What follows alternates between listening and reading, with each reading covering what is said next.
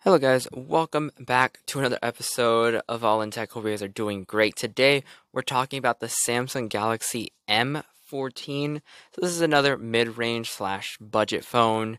Um, these are usually targeted for the Indian market, but they are, I mean, you can always purchase them obviously online.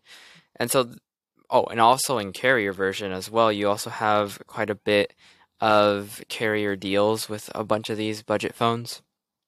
So let's get started with the M14. All right, so the M14, yet another phone from Samsung. It's like they produce phones like there's no tomorrow. This was released March 8th, so it's been almost a month since its initial release and announcement, but we're still going to talk about it. This is another uh, option on the market as well. Let's go and talk about the body of the phone, the build quality. This is going to be a glass front with plastic back and a plastic frame, as you would expect from a phone that costs around $200. So this is going to be very common at this price point to have plastic pretty much everywhere except for the front display. Now, this does support single SIM, nano SIM, dual SIM, and dual standby, so pretty cool stuff. A lot of versatility. Moving on to the display, we have a 6.6 inch PLS LCD display. Not the best in the world again, but here's a little perk. You have 90 Hz refresh rate, meaning that this is going to have a very smooth display. You will have a 1080p by 2400 pixels resolution. This is, again, very commonplace for pretty much every phone from Samsung. Again, it's annoying. This is slightly less resolution, but it is still a 1080p panel. So, I mean, it is what it is. 400 ppi density, I'd say that's very solid, I'd say. Not the best, but it is okay. You won't really have too much issues with it. Really anything. I mean, you really have to be pixel peeping, and most people who pixel peep are probably nerds and geeks. Um, a little bit like myself, but I don't really do that. I'm just saying those are the type of people that would do it. Most of you probably wouldn't even notice. Moving on to the platform, we do have Android 13 with One UI 5 on top. So this is the latest version, except for the 0.1, whatever that is.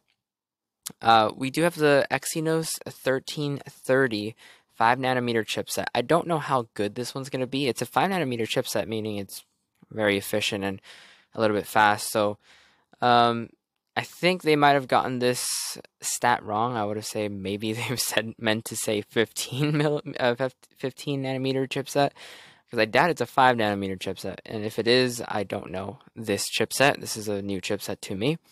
You do have the Mali G68 GPU, so I don't know how much gaming you're going to be doing on this device, but it'll do a decent amount of gaming. Light games would be perfectly fine. Now, moving on to the memory, we do have a couple of storage configurations, 64 gigabytes with 4 gigs of RAM, and 128 gigabytes with 4 gigs of RAM. So either way, the performance might not be the best because the RAM, again, is limited, but you do have micro SD card expansion with a dedicated slot in the phone, which is nice to see. Moving on to the camera, we do have a 50 megapixel wide sensor, a 2 megapixel macro, and a 2 megapixel depth sensing lens. So basically, you only have one camera, not three. But it looks, if again from the back, they've just, I don't even know what you call it. It's like they completely made the design from flagship all the way to budget pretty much all the same. It looks like an S23 from the back, this M14. And so you do have a triple camera setup, but two of them are completely useless, unlike the flagship. But you do have a 50 megapixel primary sensor, which is going to be a very solid sensor, a lot of detail, a lot of colors, and I think it's going to be a very good camera for what it is. You will be missing out on that ultra wide lens, unfortunately, but I mean, there's other better phones than this, but I'm just saying. We do have the selfie camera, 13 megapixel primary sensor, and it can record 1080p 30 as well as the rear 1080p 30. So limited camera capabilities, but again, it's there for convenience at this point. For the sound, we do have loud speakers, but only one at the bottom. This does also have the much loved 3.5mm headphone jack, so this would be a great phone to have in the car to only use for Spotify. That's basically it. And you'll love it even more because you won't have to charge it as much. We'll talk about the battery in just a bit. This does have Wi-Fi support, Bluetooth 5.2, and this does have GPS and all the good stuff, NFC as well, which is nice to see. For biometrics and security, we do have PIN, pattern, and passcode, as well as the fingerprint on the side, which is nice. It's a lot more reliable, very accurate. So I will say I much prefer that one. Moving on to the battery, we do have a giant 6,000 milliamp hour battery, and this phone is not going to be power hungry. Maybe the display a little bit, but honestly, not that much. Keep it on relatively, not even relatively low brightness. Just keep it on max. And honestly, this is a big battery for a very budget phone, not very power hungry, not many features, and so that 6,000 will last a long time. So I'd say this is a very good phone if you want to keep in the car, just to play Spotify.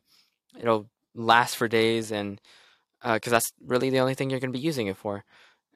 And you can plug it in. That's the main thing, not because of the speakers, but because it has the headphone jack and it's a long-lasting battery. It's like a really big MP3 player. So you could do that instead of using your phone, or use your phone, up to you. I'm just saying that that's an idea of how to use this phone. Otherwise, this would be good for like an elderly person or a small child getting their first phone. They don't need the Apple A14, A15 Bionic chipset with 12 gigs of RAM and 256 gigs of storage. No, they don't need that. They don't need a triple camera setup with the ultra wide and the telephoto. They don't need any of that, especially with the premium build materials. You don't need that. They don't need that yet. They need to appreciate what they got first. Now, we have 15-watt wired charging. It is going to be a little bit on the slow side, especially since it's a big battery. But I think if you just keep it plugged in into your car, you won't have too much of an issue. Either way, most people buying this phone will most likely charge it overnight. They're not going to be like charging it constantly during the day, especially since it has a big battery anyway. Moving on to the color selection, you do have navy blue, light blue, and silver. I like all the colors, honestly. But again, you're going to love that back design of the phone. It has the very S23 looking backside, so you're going to love that part. That's a good thing. Again, it's a good thing for some people. It's a bad thing for the other half. Personally, if I owned an S23, I would kind of be frustrated because you can kind of get the same look for a lot cheaper and for a lot better. The A54, which we've talked about, that one has the very same look. Same thing with the A32, the A42. They all look the same as the S23. Of course, you do get a lot of S23, a lot of things for your money, but it's still more expensive than an A54, which provides a lot of value for money and looks practically the same.